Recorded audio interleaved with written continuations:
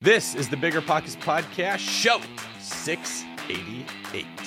What I would tell people, through no fault of your own, the lobbyists who have fomented this notion that buying a house is the American dream, and there's been such amazing regulatory capture that if I had it to do again from like day one, I would probably be putting a disproportionate amount of my capital in real estate. What's going on, everyone? This is David Greene, your host of the Bigger Pockets Podcast, the biggest, the best, the baddest real estate podcast in the world. Joined today by my co-host, Dave Meyer, as we interview Scott Prof G. Galloway. Scott is a very intelligent and very successful man who teaches other people how to build wealth, has a lot of experience in the tech sector, has started and sold companies, writes a book a year, has a lot to say about a lot of different things, and brings a very well thought out and nuanced perspective to the podcast. Dave, what were some of your favorite parts of our interview with Scott today? Man, he is, like you said, really knowledgeable about a lot of different topics. And I think it was just interesting to hear from someone who's an investor, a big investor, but not primarily a real estate investor, and just get their opinion and take on the economy, what's going on in the American society, what's going on in the American economy. And he does talk a lot about, he knew more about real estate than I thought he was going to. And I thought he had some really... Surprised us at the end there. Yeah, he was like, I don't invest in real estate, but then he was like dropping some bombs right at the end. So I thought it was really insightful to learn from a different type of guest than we have a lot of times on these shows. Well, I think it's important to do that, right? You don't want to end up in an echo chamber of your own, especially when you criticize other people for ending up in their echo chamber, right? So we typically talk about real estate and more specifically, real estate success stories. This person house hacked 1 million houses. This person bought 27 units working as a janitor. And we're like, oh, this is so great. But you don't hear about the people that didn't make it, right? And the same is true about people that built wealth in other ways that were not specifically real estate investing, and the perspective that they have on how wealth creating works, what principles work, what people should focus on, sort of the right path to take as you are looking to improve yourself and build your wealth in the process. It applies to real estate, absolutely. I think it's healthy to get a perspective that's not just the same thing we've had recycled by every single Bigger Pockets guest that comes in. So yeah, that's exactly what we're trying to do here, is we're trying to bring a more mature and nuanced perspective to what we know works with building wealth, which is real estate, and see if there's ways we can accelerate the process, improve the process, or decrease our own risk in the process. And that leads us to today's quick tip, which would be follow some of the best advice that I ever heard Robert Kiyosaki say. So I was listening to Robert speak at a GoBundance event, and he said, look, most people are either a Republican or a Democrat. They see heads or they see tails, and they argue over if the coin is heads or if the coin is tails, and they do not want to acknowledge what the other side also sees. Well, there's a third side of a coin that many people don't realize, and that is the edge. And Robert's advice to us was, don't pick a side.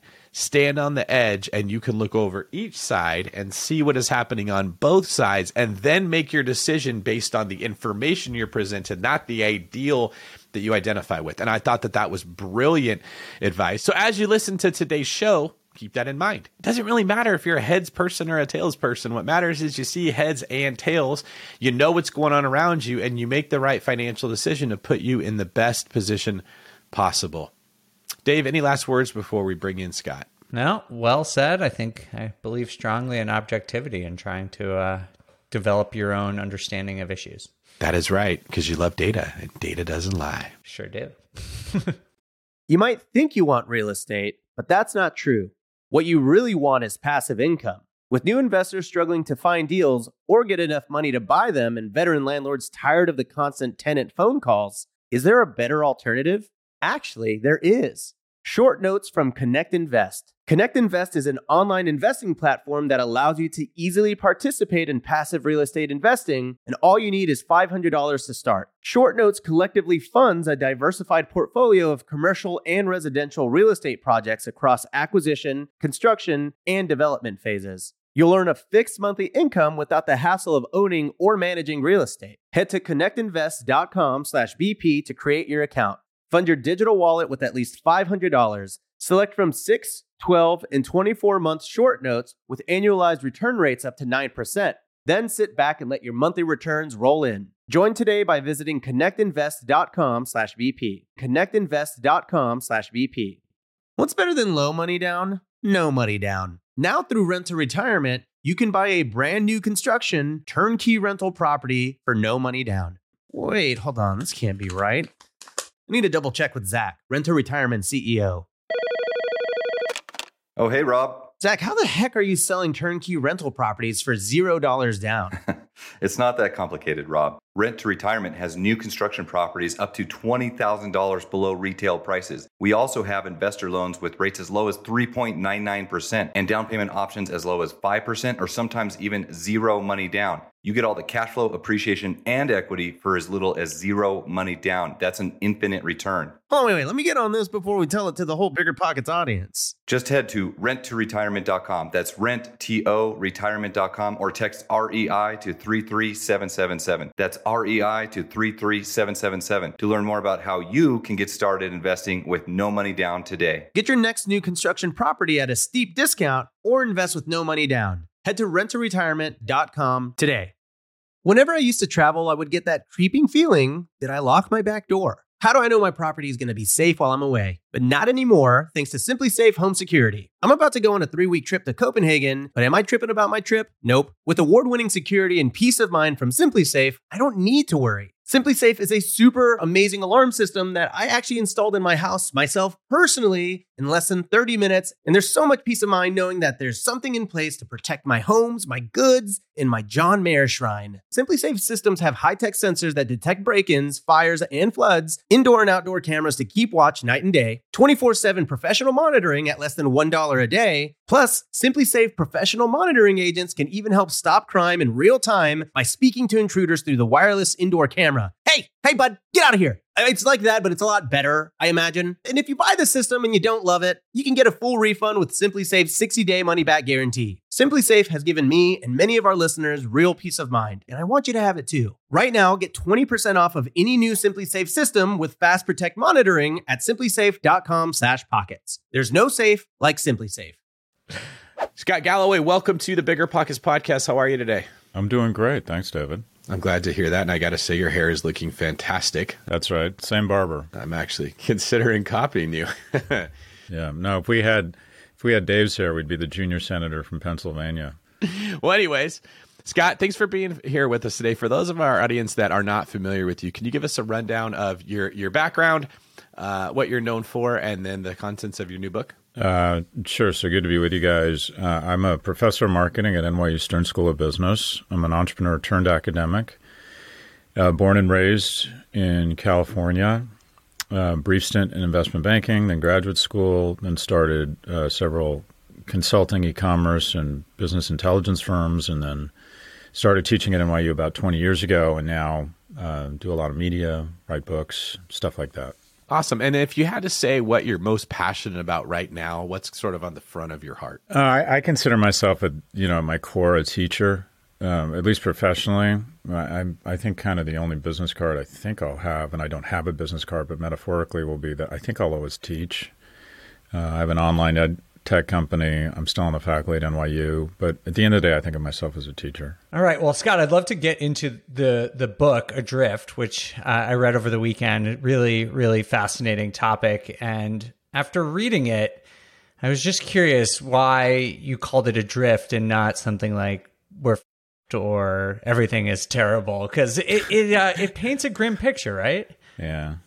Yeah, I purposely try to, I force myself now in every presentation and tried to do it in the book to talk about solutions and silver linings. But Adrift was, I don't think we're lost. I think all of these problems are of our own making. And that's the bad news. The good news is they can be unmade. And I think we can see land. I think all of our issues are fixable. And there's nothing wrong with America that can't be fixed with what's right with America. I think we see land. I think we know what needs to be done. I think we have to row in unison, or whatever nautical metaphors I can come up with. But I don't think we're lost. I don't think we're, for lack of a better term, I just think we're a bit adrift. And I like I said, I'm actually quite hopeful because the incumbents and the kind of what I'll call the entrenched want to create this illusion of complexity and that these problems are intractable. And I don't think there's a single problem that ails us that can't be fixed. And we talk about teen depression at the hands of social media. They will claim it's multidimensional and difficult, and it is difficult, but they're absolutely solvable. There's no reason we can't age gate social media. There's no reason we can't hold these firms accountable when they are sending emails saying, Pinterest sends an email saying to a 14-year-old girl, here's a board with images on suicide you might be interested in. There's just no excuse for that, and we can fix that. We can fix our tax structure. We can make investments in trade schools and junior colleges. We've accomplished much bigger things. We've stared down much bigger problems before. So I don't think we're lost. I think we're adrift. That's a good way of saying it. And yeah, I'm mostly kidding, but I agree that, acknowledging what the problems are probably the first step in towards coming up with some of those practical solutions. So for those of our audience who haven't yet read your book, can you tell us just sort of what are the big problems, some of the themes that you're seeing that are impacting American society? Sure. So there's several. I'll start with kind of some major ones, and then what I think is the profound one or the biggest one. We talk a lot about income inequality. That gets a lot of warranted attention. What we don't talk about that I think needs more attention is what I'll call age inequality. And that is a 75-year-old is 72% wealthier than he or she was 40 years ago. Someone under the age of 40 is 22% less wealthy. The percentage of wealth controlled by people under the age of 40 in the last 40 years has gone from 19% of GDP to 9%. In sum, we have, from a legislative standpoint and a fiscal standpoint, decided to transfer money from young people to old people. And again, the old wealthy generation will say, and I'm a part of that generation, is that these are big problems because of globalization and network effects, which is total. These are concerted decisions. We decided Reagan taxed all income at the same rate. And then we decided, let's have a lower tax rate for capital gains. And then the second biggest tax deduction is mortgage interest rate. So who makes money off of stocks and bonds? Old people. Who makes money off of current income and salary? Young people. They pay a higher tax rate. Who owns homes? People my age. Who's renting? People your age. Social Security is considered this third rail. I get attacked immediately when I say we should reconsider much harsher means testing for Social Security. The largest transfer of wealth that takes place every 12 months on the planet in history is young people transferring $1.5 trillion to the wealthiest cohort in the history of the planet, seniors, in the form of Social Security. But because over a quarter of our elected representatives are over the age of 70, because the first two states that basically set the presidential primary are the oldest states in the union, Iowa and Maine, we have massively overinvested in older people at the expense of younger people. And even if we get a chance with the bailouts from COVID to make rich people richer, we decide, okay, we're not only going to fuck younger people, we're going to fuck their kids and their grandkids with unsustainable levels of debt so Pop Banana can upgrade from Carnival to Crystal Cruises. So there's been massive age inequality. There is also massive, I think a huge issue we're going to talk more about is failing young men. The education system is highly biased against women, and people are afraid to talk about it. Richard Reeves wrote from the Brookings Institute, just wrote a wonderful book called Of Boys to Men. But the moment you start advocating for men, you're labeled a misogynist. People see it as a zero-sum game. When we decided to advance the interests of women when it was 40, 60 women to men in college, when you were in favor of affirmative action, people of color, which I am, I'm a huge advocate of affirmative action, you weren't seen as being anti-white. So we don't even want to have an open conversation around how young men are really struggling. And I think it's changing. I think mainstream media is becoming much more open and accepting of saying that. It's not you're not immediately labeled a misogynist. But look, 3 times more likely to commit suicide, 4 times more likely to be addicted, 12 times more likely to be incarcerated, 7 in 10 high school seniors are girls. In the next 5 years, for every 1 male graduate of college, we're going to have 2 females. It's going to be 2 to 1. 2 to 1. So you have this kind of war on what I'd call masculinity, or we've conflated toxicity with masculinity. We've decided that masculine attributes, female attributes should be celebrated and protected and honored, and male attributes should be starched out, that there's something unhealthy or dangerous about them. So I think failing young men is a huge one. Incredible age inequality. An emerging crisis, loneliness. People don't speak to their neighbors. Church attendance is down. People aren't joining the Boy and the Girl Scouts. The number of kids that see their friends every day has been cut in half in the last 10 years. We don't go to work. We don't go to the mall. We don't go to the movie theaters. And when we don't touch and smell each other, we have less empathy for one another. We resent people. When there's immigrants in your neighborhood you interact with, you're pro-immigration. When there are no immigrants and you don't see them, you become very anti-immigrant. Too many people, especially young men, are spending way too much time alone in their parents' basement. And then what I think is the biggest problem is if America's problems were a horror movie, the call is coming from inside of the house. Now, what do I mean by that? Geopolitically, or relatively speaking, America, I would argue, has never been stronger.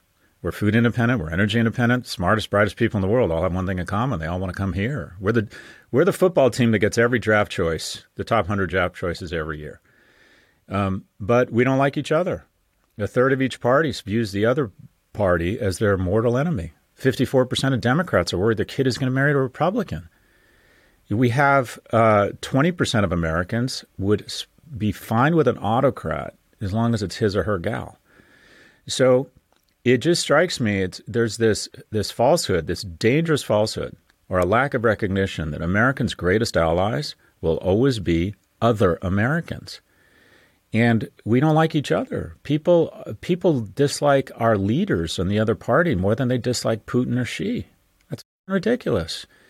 So, and just to wrap up this word salad here, I'm a huge fan of World War II history, and there's this wonderful photojournalist, I think her name's Maria Amello, and she's been colorizing these World War II photos, and I don't know if you guys have seen this, but my favorite is a landing craft in the invasion of Normandy dumps its front doors, and you see these men wading through the water, really boys. Average age was 26, average salary was $800, these GIs, and the most unskilled, expendable men were sent first because they knew that most of them were going to get killed.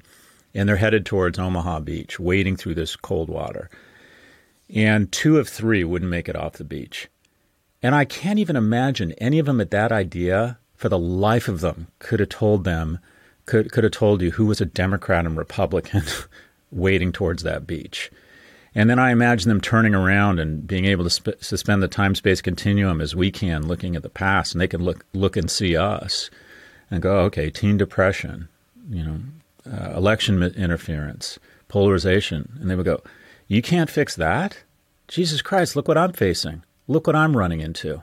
But you can't face that? So I'm motivated by history to believe that America can absolutely fix all of these issues. But I would say the biggest problem is Americans need more connective tissue and to start joining, hands physically and metaphorically with other Americans and stop this nonsense and this polarization and this vitriol towards each other. If I'm hearing you right, Scott, I'm picking up a pattern in what you're proposing here, and I just want to get verification that this is the point you're making. It's that a lot of this is due to policies sort of enacted that affect incentives. So we created policies that would incentivize women to attend college, and now it's sort of out of whack. We've created policies that have allowed a certain generation to be able to hold on to and attract wealth at a faster rate than others, and it's created something out of whack. Is that more or less your perspective? There's some nuance there. So when it comes to education, what we found is when we leveled the field in education, girls blew by boys. Boys biologically are at a disadvantage. An 18-year-old girl and an 18-year-old boy, essentially, when they're competing for a college seat, the girl is competing against a 16-year-old. Boys' prefrontal cortex doesn't grow and mature as fast. The kind of the executive function that is sort of gas brake, when to play FIFA, when to stop and study, girls are 1 to 2 years ahead of boys. And school and college rewards that behavior, that discipline, that delaying of gratification. I don't know if you guys have kids or boys, but basically when you're a dad, all you really are is the prefrontal cortex for your boy until he develops his own, right? You're like, okay. By proxy.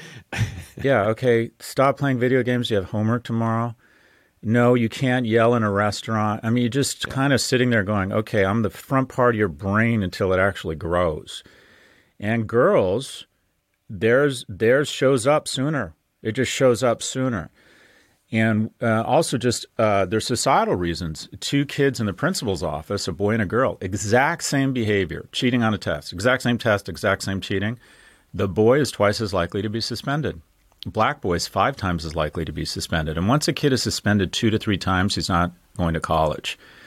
80% of primary school teachers are women. And who are they going to champion? And I don't resent them for this. Who do they see themselves in? In that little girl who has the same colored hair, that comes from the same background. 2/3 of high school teachers are women. So there's fewer male role models. We also have 21% of U.S. households are run by a single parent, which is Latin for mom. Girls actually have similar outcomes in single-parent homes.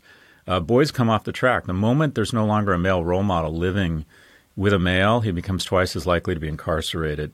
So the system, the educational system, is biased against boys. Now, having said that, the labor market, there's this moment of equality when men and women are young. They have about the same wages. Girls or women have closed the gap, which is a wonderful thing. And then the labor market turns against women about the time they have kids. Wages for women drops to 77 cents on the dollar once they start having kids. Anyway, so there's biases everywhere. In terms of school, I think it wasn't policy as much.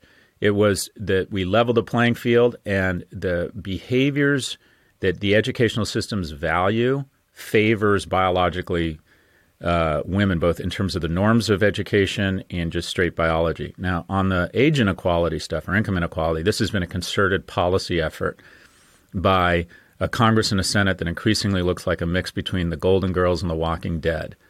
We're just too goddamn old. And it's not surprising that 1 in 5 children are living in food insecure households because none of these people have young kids at home. They just have trouble relating. And old people vote. So we effectively have a geriatric government that is supporting other old people. And it's, that's not to say people can't represent people unlike their own. We have the oldest leadership in the world. I mean, think about the presidential race. The 2 leading candidates, when Marine won, if Biden or Trump win president in 2024, that means the last time Marine One leaves the West Lawn, we're either going to have an 86-year-old or an obese 82-year-old. That is ridiculous. And we are so worried about being called an ist, specifically an ageist, that we don't want to acknowledge that, you know who else is ageist? Biology. And the majority of us have this uncomfortable conversation with one of our parents taking their driver's license away, and it usually happens in the 70s. But we're going to have an 82 and an 86-year-old running the biggest economy and in charge of 11,000 nuclear weapons. There's a huge problem, I think, around a representative government that does not represent young people. And so the policies you were talking about have been enacted that just slant money, just the playing field is just taking more and more money from young people and sliding it down to the entrenched incumbents. So looking at this from the perspective you have, what are some of your recommendations for how younger people can navigate through this environment to put the odds in their favor to build wealth? Well, one, I think we should have one. I think we need to, just from an economic standpoint, we need to reform the tax code and make it progressive again. Basically, at about 99%, your taxes go down. So I'm an entrepreneur. I sell my company L2 for $160 million. The first $10 million is tax-free. That doesn't make any sense. Why am I not paying any taxes? Why is FedEx and Nike not paying any taxes? If you look, I would like to see taxes come down. Government requires 23% of GDP, and we've been deficit spending, so arguably tax rates should be on average 21%. If you had corporate taxes at 30%, and you tax people making over $1 million, current income, just one income. There's just income. I believe in what Reagan did. There's just one income. And you tax people making over $1 million, 30%. That means everybody else would pay somewhere between 12 and 14% tax. So you could cut taxes as long as you forced everyone to pay taxes. And as somebody who came into wealth later in life, you just see how the game is rigged. I have these incredibly intelligent people engaging in massive tax avoidance. It's all legal, but it's just striking. My tax rate is between 17 and 19%. And when I was working my ass off, making all of my money in current income, living in California, my tax rate was 46%. So we've made a concerted decision that if you get the gold medal, we're going to give you the silver and the bronze. We're not going to say, okay, you're lucky, you need to pay some tax and help get more people on the podium. We need to redo our tax policy. We need to provide double the number of freshman seats at colleges. Me and my colleagues are so drunk on exclusivity that we've created artificial constriction of supply such that we can feel better and better about our degrees. We have a NIMBYist rejectionist culture. Once I have a college degree, I want admissions rates to go down. Once I have a house, I don't want any new projects or development projects approved. And once I have a successful tech company, I'm going to weaponize government such that small companies can't emerge because I engage in monopoly abuse. And the result is the gale forces of disruption never really get to blow, and there's no churn. There's fewer and fewer younger people who have access. We artificially suppress interest rates. Unless you have rich parents, how do you buy a house if you're a young couple? How on earth do you buy a house? Now, that's changing, I think, for the better. I'd love to see interest mortgage rates go to 9% and see housing prices crash, because I got to buy a house when I was young, and I didn't have parents that could help me. How the hell does a young couple buy a house right now? Anyway, I think that simplification of tax code, massive increase in freshman seats, big investment in our junior colleges and vocational programs, and stop fetishizing the traditional four-year degree in elite colleges. There's a lot of job demand for cybersecurity, specialty construction, installation of solar panels. There's a variety of two-year certification degrees, vocational degrees that would give kids $60,000 to $120,000 day one. But instead, we have this weirdness in the U.S. where if my kid doesn't end up at MIT or Google or KKR, I have failed as a parent. 33 out of every 1,000 workers in the UK and Germany have the term apprentice. In the U.S., it's 3. 50% of Germans have some sort of vocational certification. In the U.S., it's 5. So I'd like to see national service. I'd like to see, similar to what they do in Israel and Northern Europe, mandatory conscription of 1 to 2 years. So you meet people from different backgrounds, different ethnicities, different income levels, different sexual orientations. I think we need to establish connective tissue and have a generation of Americans that see themselves as Americans first, not as Republicans or Democrats or college attendees or non-college attendees. So I think there's a variety of social and fiscal initiatives that we could do to start investing again in the middle class and specifically investing in our younger Americans. Scott, a lot of this advice is like sort of this societal-wide sort of macro ideas, and it's really interesting, your thoughts there. What about some of the individuals? Because a lot of the people listening to this show are in the Gen Z or millennial age group, and by the fact that they're listening to this show, I'm going to presume that they're very interested in getting ahead financially. What are some of the ideas or paths that you recommend to people who, despite these headwinds that they're facing sort of on the societal level, that they can take as individuals to try and improve their own financial position? Well, I mean, there's a few best practices. So very basic peanut butter and chocolate is certification and geography. And that is, we live in a LinkedIn economy, and what is on your LinkedIn profile is very important in terms of access to middle-class economy. So if you have the opportunity to get to college, we all like to say college sucks and people don't need college any longer, but that's mostly a gag reflex because it's become so unattainable for most people. But if you have the opportunity to go to school, you should take it. And I'm not suggesting you go to a mediocre school and pay $100,000 or issue a ton of debt. You need to be smart about it and make sure it's worthwhile. But if you have access to a good certification at a reasonable price or you can afford it, it's a good plan B. Get to a city. 2/3 of economic growth is going to happen in 20 super cities. It's like I'm a mediocre surfer, but occasionally I get somewhere with a perfect offshore breeze and perfectly shaped waves, and I believe that I'm a good surfer. And then I go back and surf in real waves and realize I can't surf. You want to get to where the waves are great. In cities, the waves are just better. It's like when you play tennis, you play against someone better than you, your game elevates. When you get to a big city, you're playing against the Federers of the world. You just have to be better, and you are better. You have to work harder. You have to get better skills. So the peanut butter and chocolate of early ascent is certification and getting to a city. The algebra of wealth, and I think about this a lot, is loosely speaking, focus on your talent, not your passion. So first thing is focus. Find something you think you're good at. This is what you need to do in your 20s. Don't try and figure out what your passion is. That's dangerous. I'm super into sports and I like alcohol, so I should open a sports bar, right? Or I love media. I would love to start a magazine. I would love to start a magazine. You want to open a restaurant, go to work for Vogue, open a nightclub, or go to work in sports, you better get a ton of psychic income because it's going to be a return on investment because those fields are overinvested. Just as Miami real estate, no one wanted in 2010 and the returns were huge. Now everybody wants Florida real estate and the returns have been starched out. The same is true of your own human capital. So your job isn't, be a DJ on the weekends. Find something you're really good at. Like I'm good at math, or I think I'd be really good selling software. What can you do that you think you could be amazing at? Like you have some natural inclination.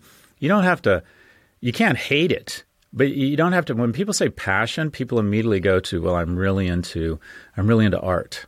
Okay, great. That's a tough way to make a living. Anyway, find your talent, invest the requisite 10,000 hours in becoming great at it. Then get to a certain level of stoicism. It sounds basic. Try and figure out a way to make more than you spend. When you're young, before you have kids and dogs, live in a small apartment. Spend as little money as you can on your living situation because you don't need to. If you're young, you should be in your apartment max 8 hours a day, and 7 of that should be sleep, or 6 of that.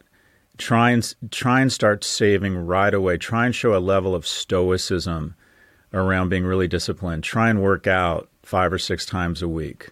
You should, before the age of 30, be able to walk into any room and know that if it got real, you could kill and eat everybody or outrun them. And I think being in great physical shape before the age of 30 makes you more confident, makes you more kind, gives you the stamina to work really hard. You bring very little to the workplace when you have no skills and you're young. I joined Morgan Stanley out of UCLA. I wasn't as well educated. I don't think I was as smart as the majority of my classmates or peer group, my analyst class. So I decided every Tuesday morning I was going to go to work and I was going to stay till Wednesday at 5. I would work the night through. Tuesday night, I would work for 36 hours straight. And I could do it. I was an athlete in college. I didn't have kids. I didn't have dogs. I could sleep deprived, no problem. And it sent a signal that I came to play. And they're like, oh, yeah, that's that kid that went to UCLA who works through the night every Tuesday. And I got opportunities. People like that. I could not do that now. I'm not physically capable of it, and I want to see my kids at night. So go really hard. Be a stoic. Try not to let emotions get in the way. Try to show real discipline around saving money. I'd say focus very much on work. I think there's a lot of talk about balance. I get that a lot of people work to live. Good for you. You're going to need to move to a lower cost neighborhood. You're never going to get that kind of economic security that most people want. I'm not saying my way is the right way, but most of the people I talk to are very economically ambitious. And then in terms of what you do once you have a little bit of money, diversify.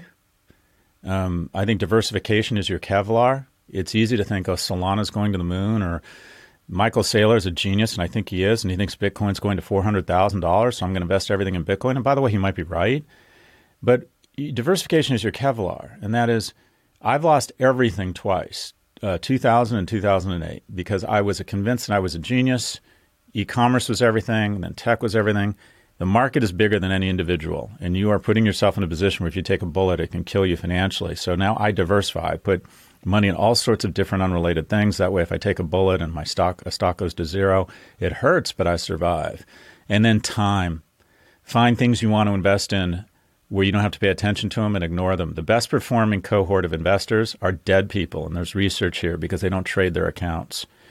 So anyways, find your talent, focus, a certain amount of stoicism, save more, spend less than you make, diversification, and then let time take over. And you're going to wake up. You guys are younger than me. I was 22 yesterday. I'm going to see my college buddies in L.A. It's like we're seniors at UCLA. I literally can almost feel and smell the same things. And now I'm 57. And just a little bit of money back then, just a little bit of money every month would be millions of dollars right now. And most young people don't believe it because they can't evaluate time. They can't assess time correctly. Or inflation, the way that the actual value of the currency changes so dramatically over time. 100%. Yeah, and I'm always invested. Mm-hmm. I'm always in the market because I don't think you can time the market. I just try to diversify. I think the market's going to absolutely throw up in the next 12 months. I'm still fully invested. because I don't know. I mean, I don't know. I have a gut, but I don't know. I heard a conversation on the Lex Friedman podcast where he was speaking with someone. I couldn't pronounce the guy's name. It was like Amadeus or something, that was talking about, he was a proponent of Bitcoin as well. He's talking about the fiat standard versus like the gold, or he was calling it the Bitcoin standard. And just discussing how in a fiat economy like we have, which basically means the government can manipulate the money supply. They can print the crap out of it. And print isn't actually accurate, but it serves the same purpose to fund wars that we're fighting, or interests that we have overseas, or programs that we have here. Whatever it is that the government wants to do, they can, instead of raising taxes on people, which is unpopular, they just print more money. And for some reason, none of us talk about it. To me, it's amazing that we've done what we've done to our money supply. Maybe like 80% of the entire money supply has been created in the last little over 2 years, probably.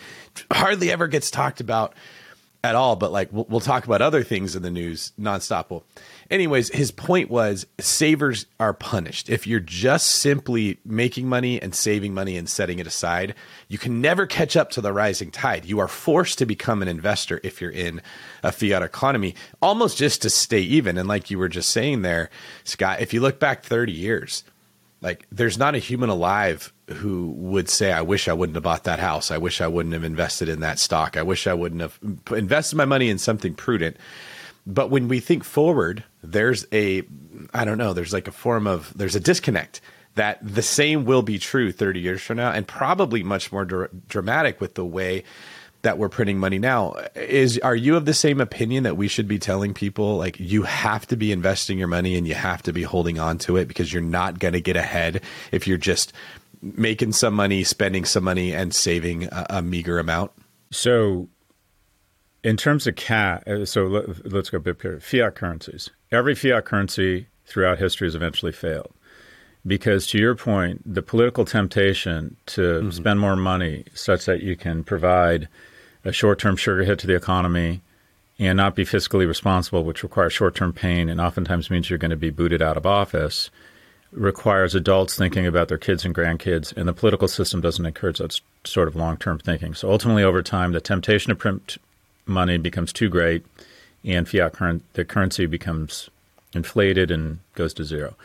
So by that standard, you probably always want to be in an asset. You don't want to hold on to cash. Now, having said that, treasury bills and bonds for the first time are kind of giving a decent amount of reward relative to the risk. So I think there's a decent argument. Some people, older people would say it's not a bad time to own treasuries because you can get 4% instead of 1%.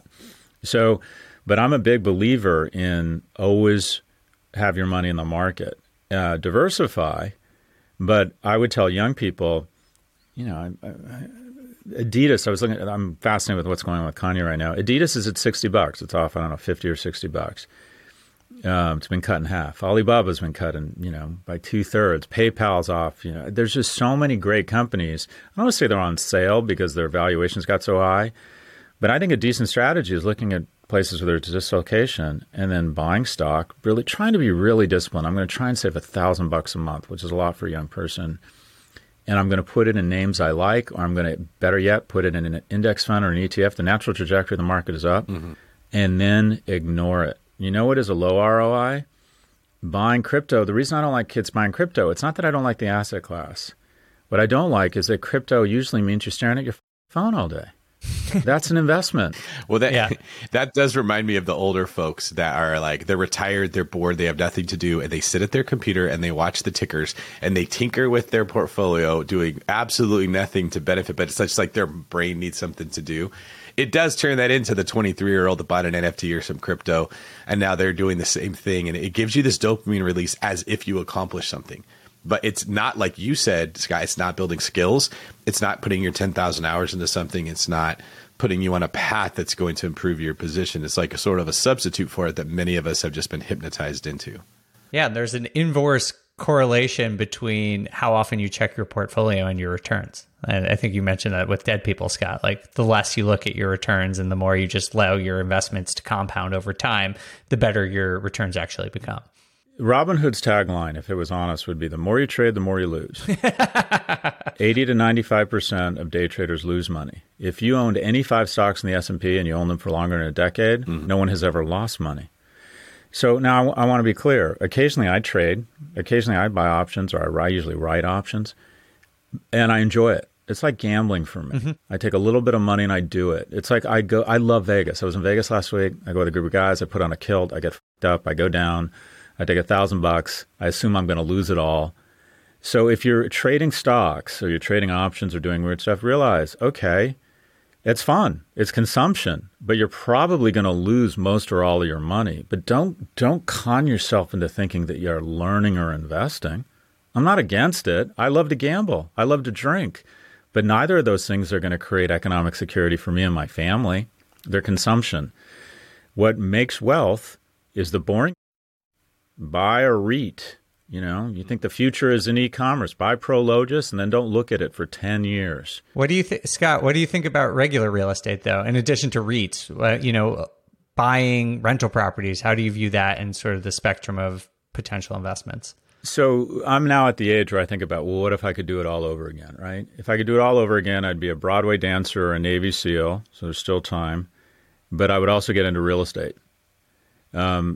And essentially, if you look at the most valuable companies in the world, they're kind of a thick layer of innovation based on enormous government investment.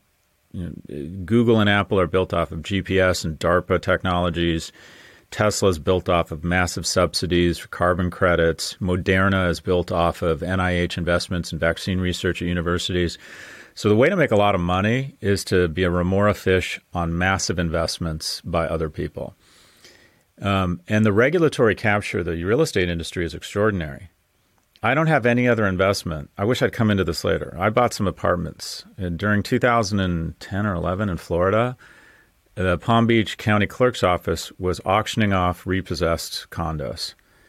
And I was buying these things for 80 or 100 grand. And I could get $12,000 a year in rent. And I'm like, I don't know real estate, but I can do math.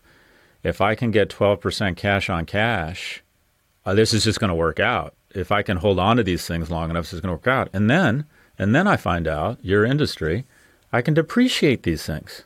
I'm like, okay, they're going up in value, but I can depreciate them. I can't depreciate my Amazon or Apple stock. And then if I get a call from an investor who says, oh, you own 30 apartments, I'd like to buy them, I can then, within 6 months, not incur that gain and roll it into another asset. I mean, you can't do that anywhere else. You guys have figured it out. So here's the thing. You can be good in real estate, and it's as good as being great in any other asset class. That's true. So what I would tell people, through no fault of your own, the lobbyists who have fomented this notion that buying a house is the American dream, and there's been such amazing regulatory capture that if I had it to do again from like day one, I would probably be putting a disproportionate amount of my capital in real estate. Now, having said that, right now, I wouldn't buy a house right now. I think there's a kind of a standoff between buyers and sellers because the top is sticky. I love real estate. It's like, I'm one of those, that SNL skit where I look at real estate like a lot of people look at porn. I'm just fascinated what's selling where and for how much. And I don't think sellers anchor off the high. They go, okay, my house was worth $500,000. That's now their baseline. Mm-hmm. Yeah, that's it. That's the normal market. No, it wasn't. That was the peak. Yep. And now your house is worth $380, and it's probably going to be worth $340 in another 6 months. And then eventually there's capitulation, but capitulation usually takes 12 to 24 months. I wouldn't want to buy a house right now. I think with interest rates going up. What about an investment property that would cash flow positively? It also, it's all about cap rates and specifics and nuance. I started looking at, when I saw the hurricanes come into Florida, I started looking at Fort Myers, and I love these apartments that I bought. And I'm like, oh, maybe there's opportunity. I also, and this is a position of privilege, I try to pay all equity, so I'm not forced to buy insurance, which is a total scam. I've heard you talk about, you've saved, $200,000 over 4 years or so of not paying for. Again, everything we do in our society is a transfer of wealth from the poor and the young to the old and the rich. Okay, let me give you a shocking statement. Me and my family do not have health insurance. Really? Bad dad, bad husband, irresponsible citizen. Here's the thing. I'm a narcissist, so I think if I have health insurance, I have to have the best plan. So I got the best plan, costing me $48,000 a year for, me and my family. $48,000 a year. I am very privileged. I could absorb any health shock, any rare disease, $1 million, $2 million, I can absorb it. I don't need to worry. So, and then I did the analysis. Half of our medical expenditures, we weren't getting reimbursed for because the insurance industry is very good at creating complexity and nuisance, and you have to call somebody, and they're only there from 11 to 3 Central Standard Time, and you give up and you don't get reimbursed for going to have that mole removed. Oh, and the dermatologist I want to go to is not covered under their plan. There's purposeful breakage. So I said, F it. I'm not having health insurance. I did that 6 years ago. I've saved $300,000. That will buy a lot of health care. 45% of insurance premiums go to administration and profit. When I bought these apartments, because I paid cash, I'm like, I'm not getting flood insurance. These things could fly away. Like they could Wizard of Oz on me. And as long as they don't fly away more than every 11 years, I can afford to rebuild them with the money I'm going to save in insurance. It's this industry that plays on fear and ignorance.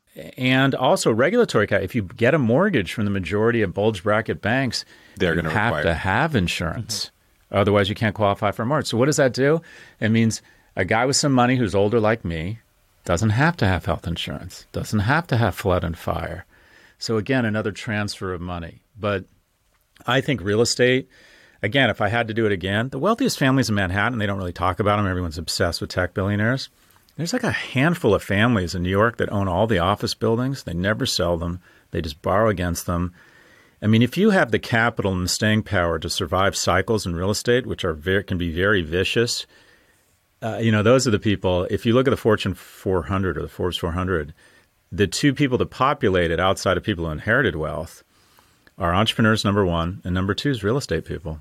It's just a great way to get rich slowly. So why'd you get out of it? You bought in at a great time in 2010, and you like a lot about it. What stopped you from continuing?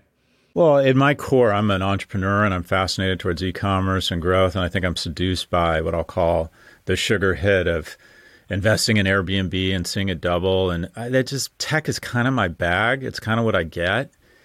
I've worked with Ned Speaker at Speaker Properties, and Hamid Moghadam is someone I would call a friend at Prolog. I know people in real estate, and it strikes me that their business is better than my business, but it's just not my business. I've never really done it, understood it. So I've done it. I did a crash course in it in 2010 because I saw an opportunity. And now looking back, I wish I bought 300 of these things, not 30 of them. But I think it's a fascinating business, and if I were, if I do it again, I would probably try and be in and around real estate. I think it's a great business.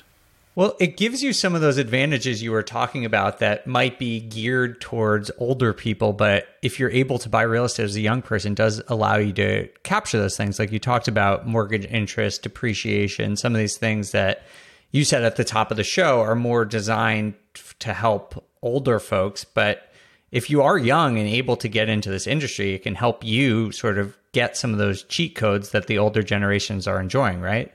Well, again, going back to what other asset class can you get 5-to-1 leverage on? I mean, or better at times, yeah. And some young people through I think government programs can get 10 or 30-to-1 leverage. And again, I think prices have gotten a little too high, so I'd be careful. But if I work with Goldman Sachs, they'll give me 2-to-1 on my stocks. Mm-hmm. And by the way, if my stocks go down, they start issuing margin calls. But I can lever up 10 to 5-to-1 in real estate. And usually it's if you get a 5 or a 10-year mortgage, they can't do margin calls on you. They can't go, your house has gone down in 30% of value. We need you to put more money up. No, they can't do that. So it's the most tax advantaged. It's the most levered. Now, the bad news is all of those things have probably led to an asset class that I would say, and again, it's so specific, it's so regional and asset class type, but I would argue the majority of residential real estate, you didn't want to be buying 6 months ago, right? I'm not even sure you still want to be buying. You guys are going to forget more about this than I'm ever going to know. But I went back to the Fort Myers thing. When I saw the hurricane hit and they were saying insurance costs are going to triple, I'm like, okay, there's opportunity here. I love running into the fire. And I called some brokers down there and said, I'd be willing to buy some apartments, or even a small apartment complex. And I thought I was going to get a great deal. And they're like, oh, yeah, all the guys with the black hats have already shown up. All the biggest capital in the world is already down here trying to be. it's like, oh, this wasn't an original idea. And they're like, no, the blip, if you will, or the decline in prices in these areas that were hit by the hurricane lasted about 48 hours. So, but I love the asset. I think it's a very interesting way to make a living. And the majority of my friends out of business school who went into real estate didn't get as wealthy as I did in the first 10 years, but they didn't get as broke as I did during the downturn. Yeah, they've just kind of slowly but surely. I think real estate's a great way to get rich slowly. That's a wonderful line. And that, when you were describing why you didn't get more into it, and I really appreciate your transparency there, which was I heard you say is it's compared to what I'm used to, it's slow and it's boring and it doesn't hold my attention. There isn't as much upside. There's not as much creativity I can exercise.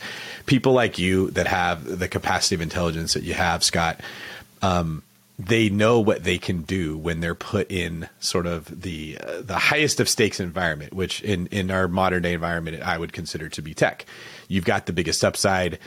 And it does make real estate by comparison just kind of seem, I don't know, a good comparison, like elementary. It's just, this is hard for me to follow.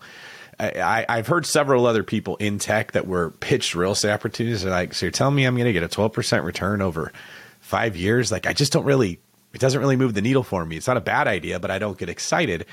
And that is absolutely true. I look at it like people in your space and a lot of your audience, they're used to throwing haymakers and they're getting big knockouts and it's very exciting and they know they're very talented fighters.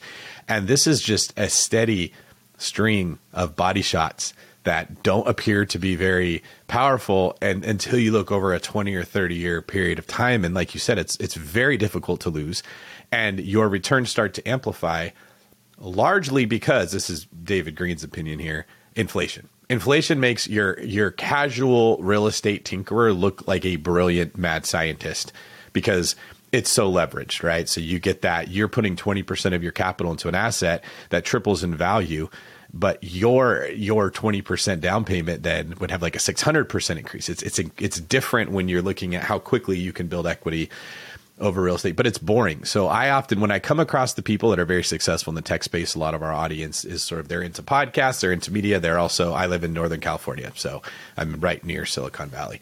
They're fascinated by innovation and creativity and like what's next, what's a better way to do it, how do you do it more efficient? I look at it like you got to work this vegetables into the sexy, fancy diet that you're used to. You kind of have to bring this in as a safety net or a baseline on top of what you're already doing.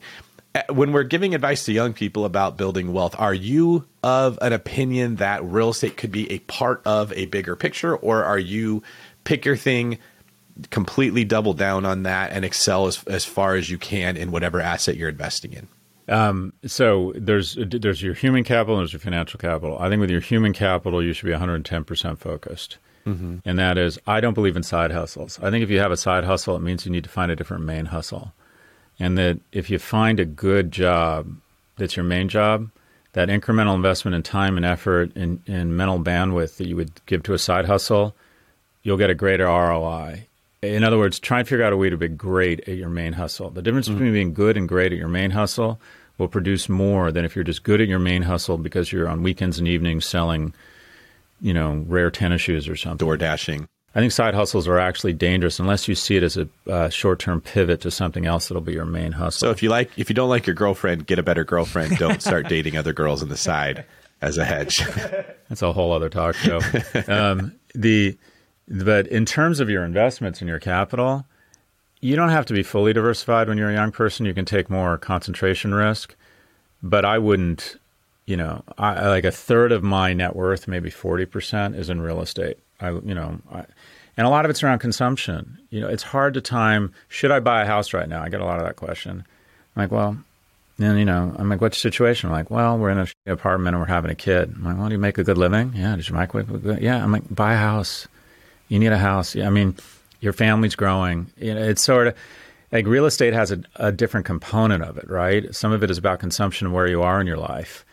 But I wouldn't I'd go all in and have huge concentration risk around your human capital when you're young to get great at something. And I think focus is a key component of being great at something. But in terms of when you start investing, if you love real estate, and you're young, maybe half your money goes into real estate. But as you get older, and especially when you get to my age, you really don't want to have more than, my opinion, kind of 20%, maybe 30% in any type of asset type, because real estate just might get the kicked out of it the next 24 months. And I don't care what kind of genius you are. The market dynamics will always trump individual performance and genius.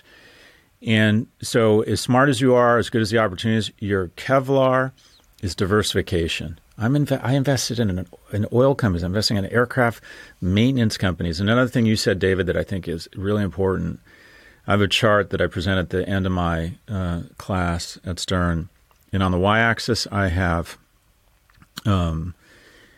sex appeal, and on the x-axis, I have ROI. No, I'm sorry, flip that. Y-axis, ROI, x-axis, sex appeal, how sexy an industry is. And the line just goes straight down. When a friend of mine is starting a members-only club here in New York just for artists and entertainment people, it just sounds like it's going to be awesome. No way will I invest. That is way too cool. Another friend of mine starting in a healthcare maintenance company that uses scheduling to manage workers who maintain health tech equipment. I hear this business, I want to put a gun in my mouth. It sounds so boring and so awful. I am absolutely stroking a check to that guy. The less sexy the business, the higher the ROI, because not every kid's dreaming of going into that business. It'll have an underinvestment in human capital. It'll have an underinvestment in financial capital. So there is a inverse correlation between sex appeal and return. And real estate is somewhere in the middle. It's kind of cool, right? It's kind of cool. But I would imagine investing in, C malls or warehouses is not that sexy. Everybody wants to buy probably self-storage, mobile home parks, incredible. Whatever it might be. Yeah, that's where the money is. When something sounds awful, you should smell money. And when it sounds boring, right? My dad later in life, 4 marriages, total train wreck financially. And he and his 4th wife bought a trailer park. And it kind of saved his ass. Just saved his ass. And just a weird business, banging on doors for rent, collecting quarters from the washing machine. Great business, like 17, 18% a year. Great business. All right. Well, we do have to get out of here soon, Scott. So I want to bring it back to your book, Adrift, and some of those sort of high level, realities that we're all facing as Americans. Is there anything you think real estate investors or the people who listen to this podcast can do to create some of the change that you suggest?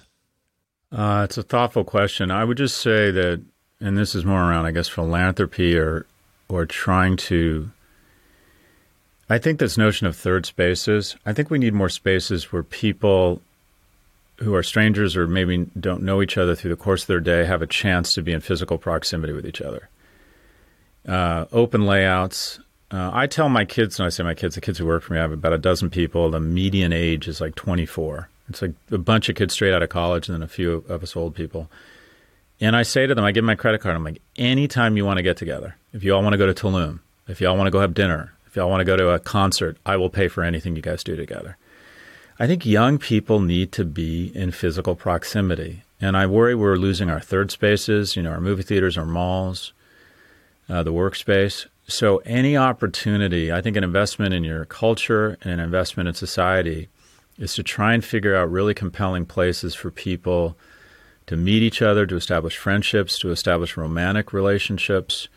But I worry that young people aren't meeting, that they aren't meeting people from different backgrounds. So they don't have the opportunity to develop empathy, to realize that, okay, that guy who just immigrated here, from El Salvador, loves his kids, kind of like me.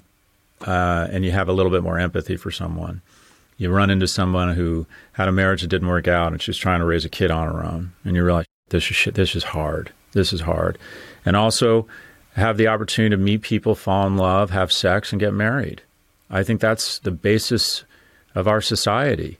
And we've decided that somehow it's bad, that somehow people getting together and wanting to have romantic relationships, that's fraught with all sorts of HR risk. No, that's the whole point of all this.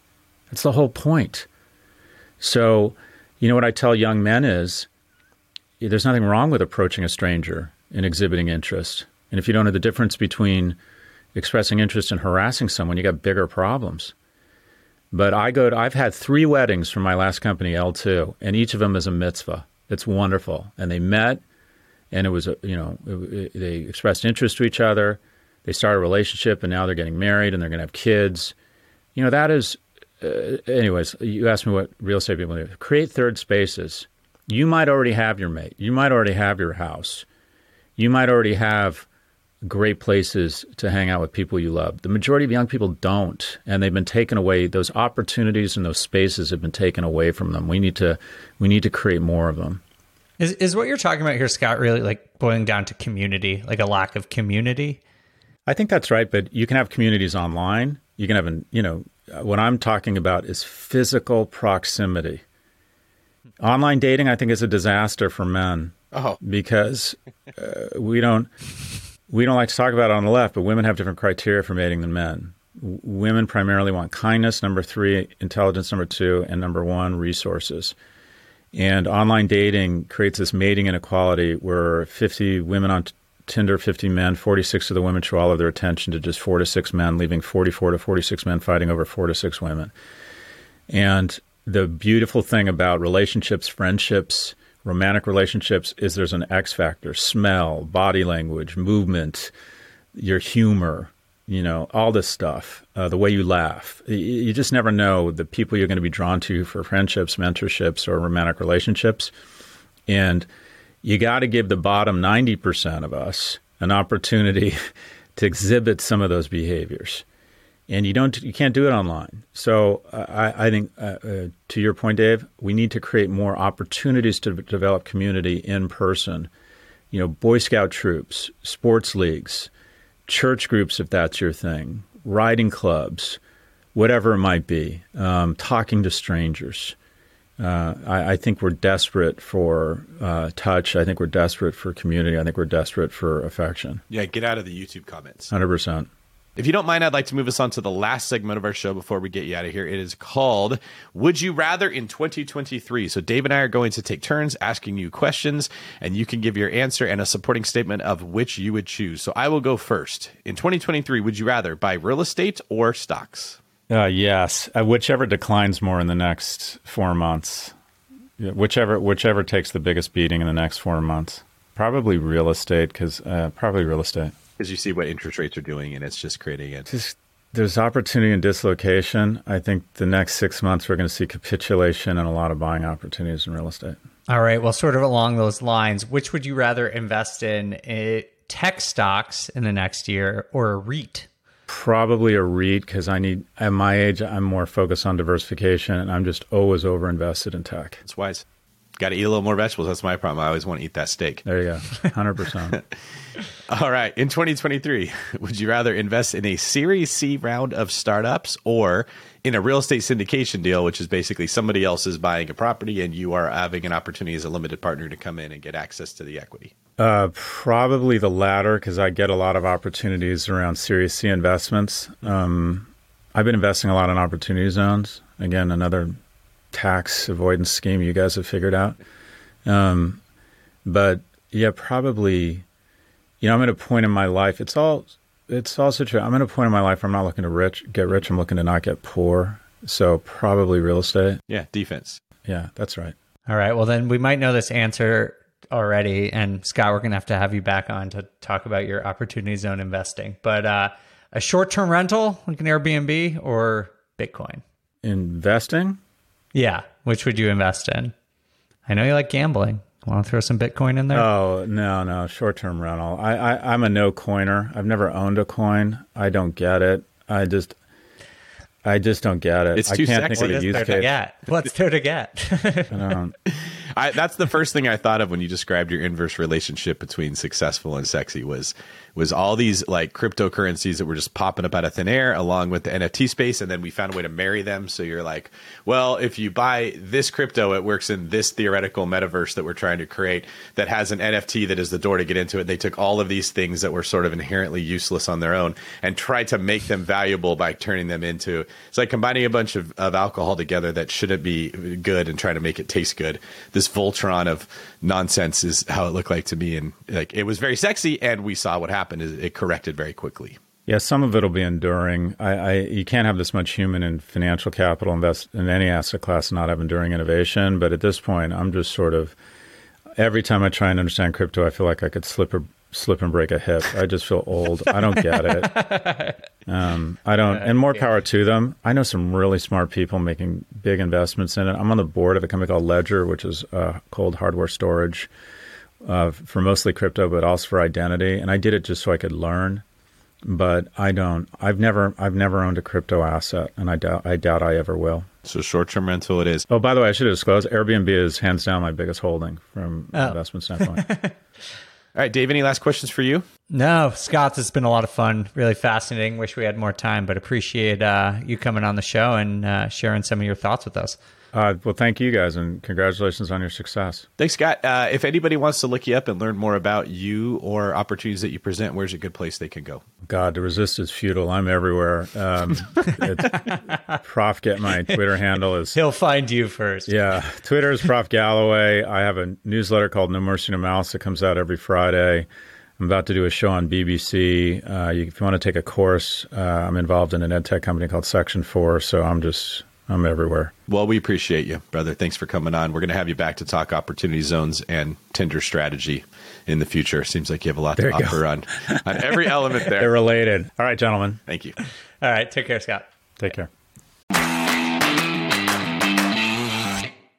Whenever I used to travel, I would get that creeping feeling that I locked my back door. How do I know my property is going to be safe while I'm away? But not anymore, thanks to SimpliSafe Home Security. I'm about to go on a 3-week trip to Copenhagen, but am I tripping about my trip? Nope. With award-winning security and peace of mind from SimpliSafe, I don't need to worry. SimpliSafe is a super amazing alarm system that I actually installed in my house myself personally in less than 30 minutes. And there's so much peace of mind knowing that there's something in place to protect my homes, my goods, and my John Mayer shrine. SimpliSafe systems have high-tech sensors that detect break-ins, fires, and floods, indoor and outdoor cameras to keep watch night and day, 24/7 professional monitoring at less than $1 a day. Plus, SimpliSafe professional monitoring agents can even help stop crime in real time by speaking to intruders through the wireless indoor camera.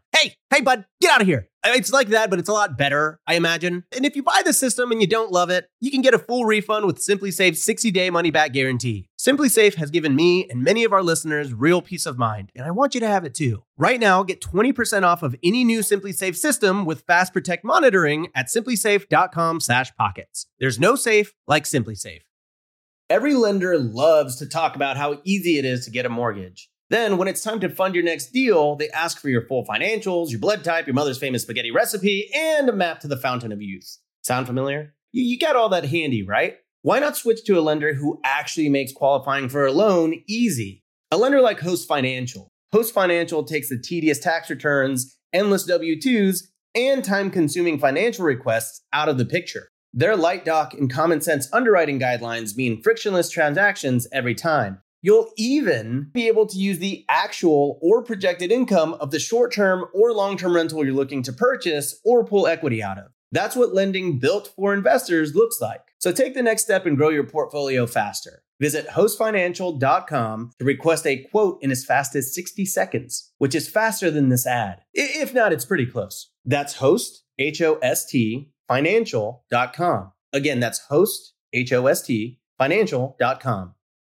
Deciding how to invest your capital can be extremely challenging, especially when the market is constantly changing. That's why it's never been more important to partner with a company that has a great track record. The BAM Capital executive team has successfully navigated through the Great Recession, COVID-19, and the current interest rate environment while delivering maximized returns to their partners. BAM Capital is a trusted multifamily syndicator with over $1.3 billion in transactions, delivering a historical average of over 35% IRR with an average hold period of 3.5 years. And BAM Capital has consistently paid preferred return distributions for over 50 consecutive months, has not lost limited partners' capital, and has not called capital past the subscription amount. BAM Capital's disciplined investment strategy is targeting undermanaged institutional quality trophy assets throughout the U.S. heartland for accredited investors who are looking for generational wealth building or monthly income opportunities. Their offerings target cash flow stability, capital preservation, long-term appreciation, and accelerated tax benefits. Join BAM Capital's over 1,200 investors across 44 states and get started today at bamcapital.com. Again, that's bamcapital.com. All right, man. Well, that was a fascinating conversation, David. What were your initial takeaways from the conversation with Scott? Well, first off, we went all over the place, which was pretty cool. Scott gave us some pretty insightful commentary on a lot of different things, a lot to chew on there.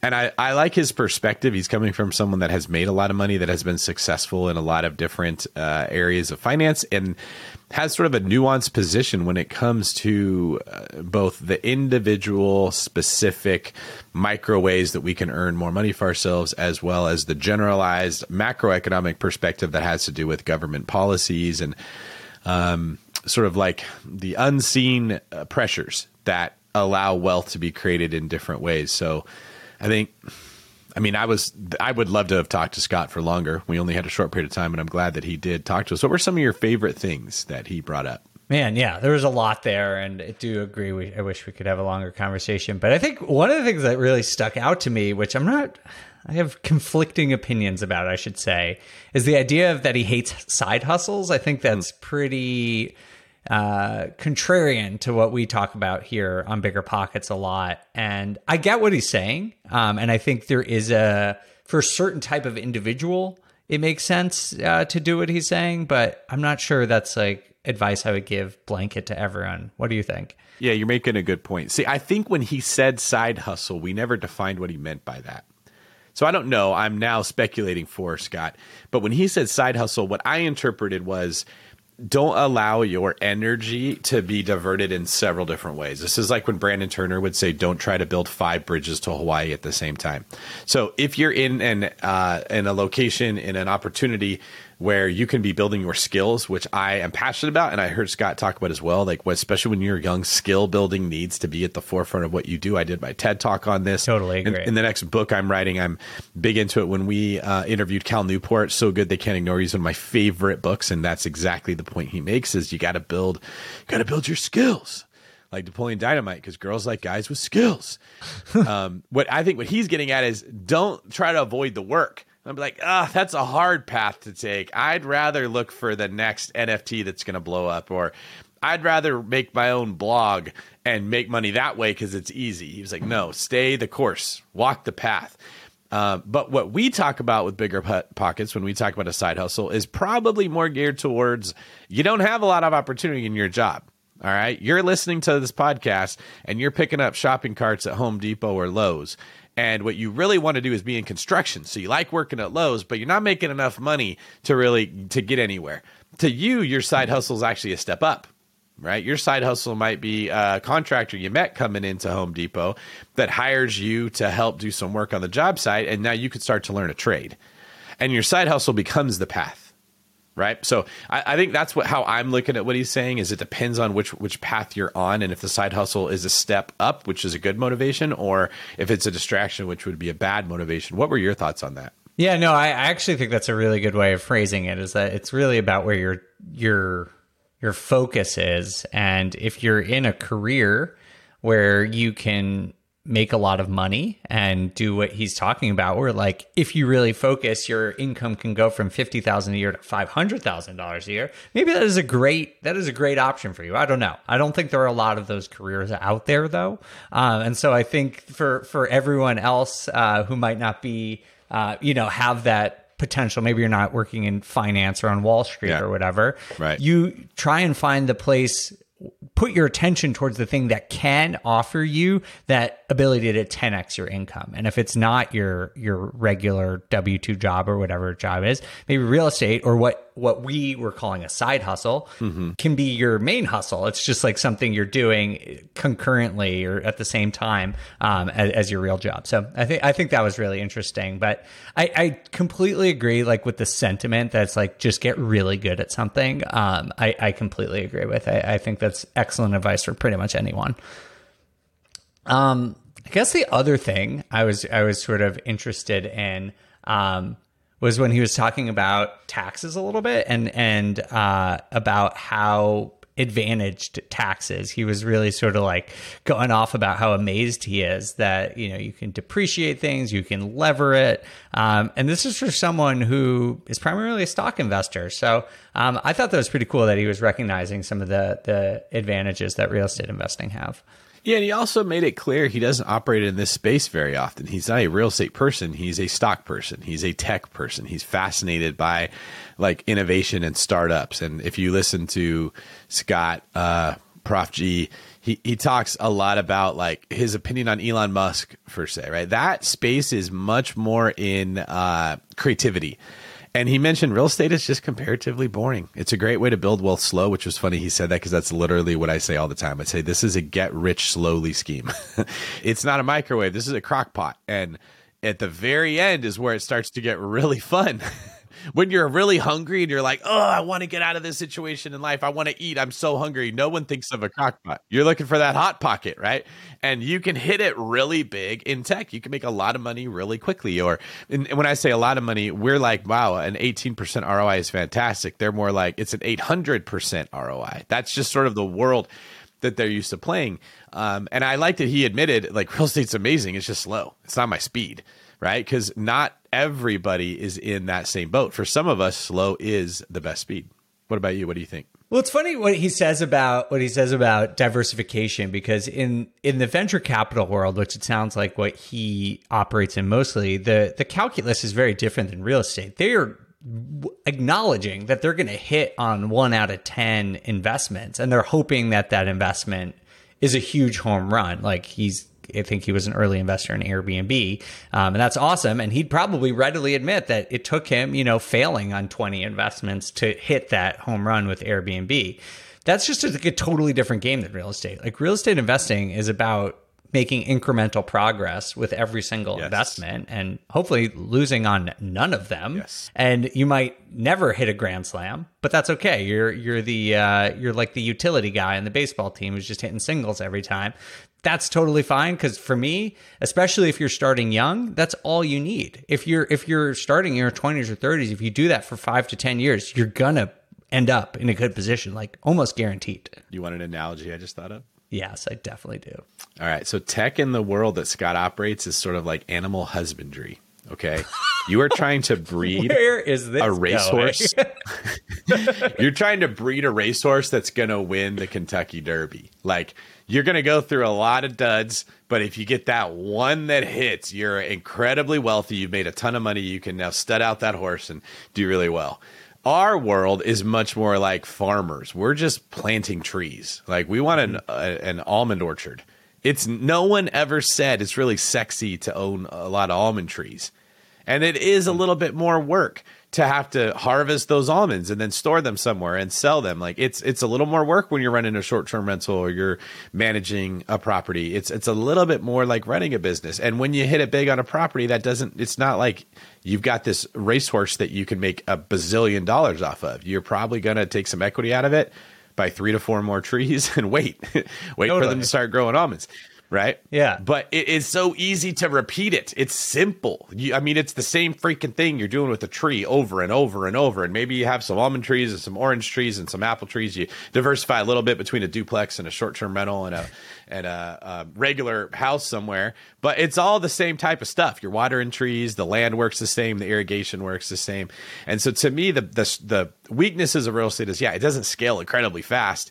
The strengths are it's harder to mess up for sure. You can have a curve where you never lose money on a house ever. And it's easy. It's much more scalable versus the high risk but high reward element of the world that Scott lives in.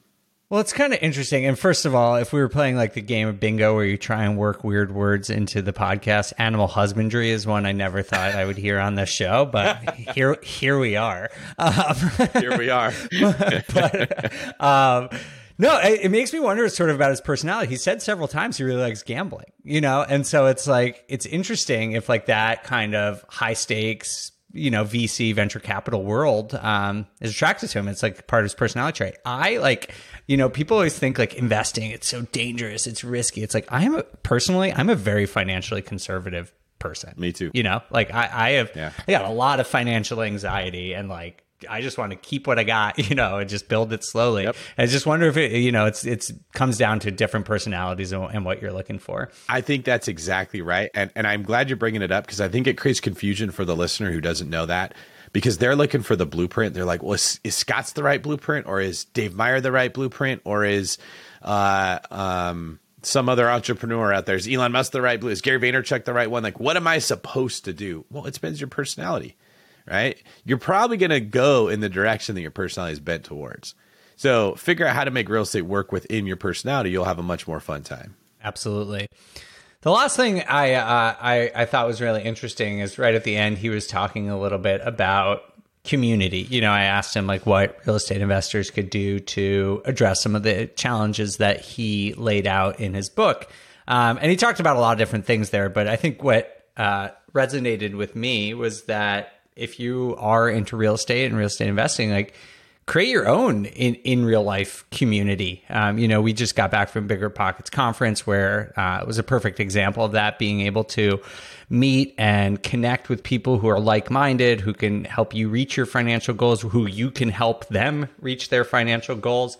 I found that personally being at BPCon, you know, I work remote, I live in Europe. I found that really energizing to be there and be with, you know, the community in real life. And so I thought that was a really good lesson that people can take or learn something from, especially if you're new. Like, it feels really scary because if you're sitting in front of your computer or you're just listening to this podcast and you've never went out and talked to other people about it and seen and learned from people directly, it seems like this sort of like, you know, foreign thing that you can't really touch or feel. But like, if you go out there and go to a RIA, go to a meetup, like you can see that this is achievable and you can meet people that can help you achieve it.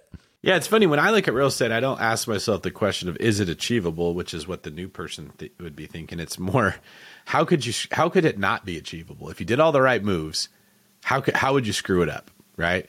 You buy the right property, you buy in the right locations, you keep enough money in reserves, and you wait. Under those circumstances, it's hard for my mind to conceive of a way that people would lose money through real estate in the long term. And so there's some hope there. If somebody's like, oh, I really want to get into this, but I'm just afraid.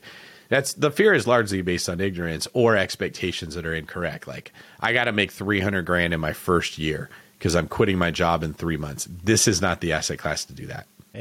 You're going to have to take on a lot of risk if you want to do that. And it's probably not going to work out. But if you like the slow and steady approach, we got some ideas for you. All right. Well, I thought this was a good interview. I enjoyed you being here with me, Dave. As always, you always ask really good questions. If people want to follow you, where can they find out more about you? Well, you can find me on Bigger Pockets, of course, or my podcast, another Bigger Pockets podcast called On the Market, or I'm on Instagram at the Data Deli. Thank you very much. I am online at David Green 24. That's it. David Green 24, YouTube, David Green Real Estate. And you can check out my website, which is also davidgreen24.com. And if you have not done so already, please do me a favor and go leave us a review on whatever service you use to listen to podcasts. That would really, really help us. So thanks everybody for listening here. We hope you enjoyed this. Dave, thank you for joining me. I'll let you get out of here. This is David Green for Dave, the Scaredy Cat Investor Meyer, signing off. So true.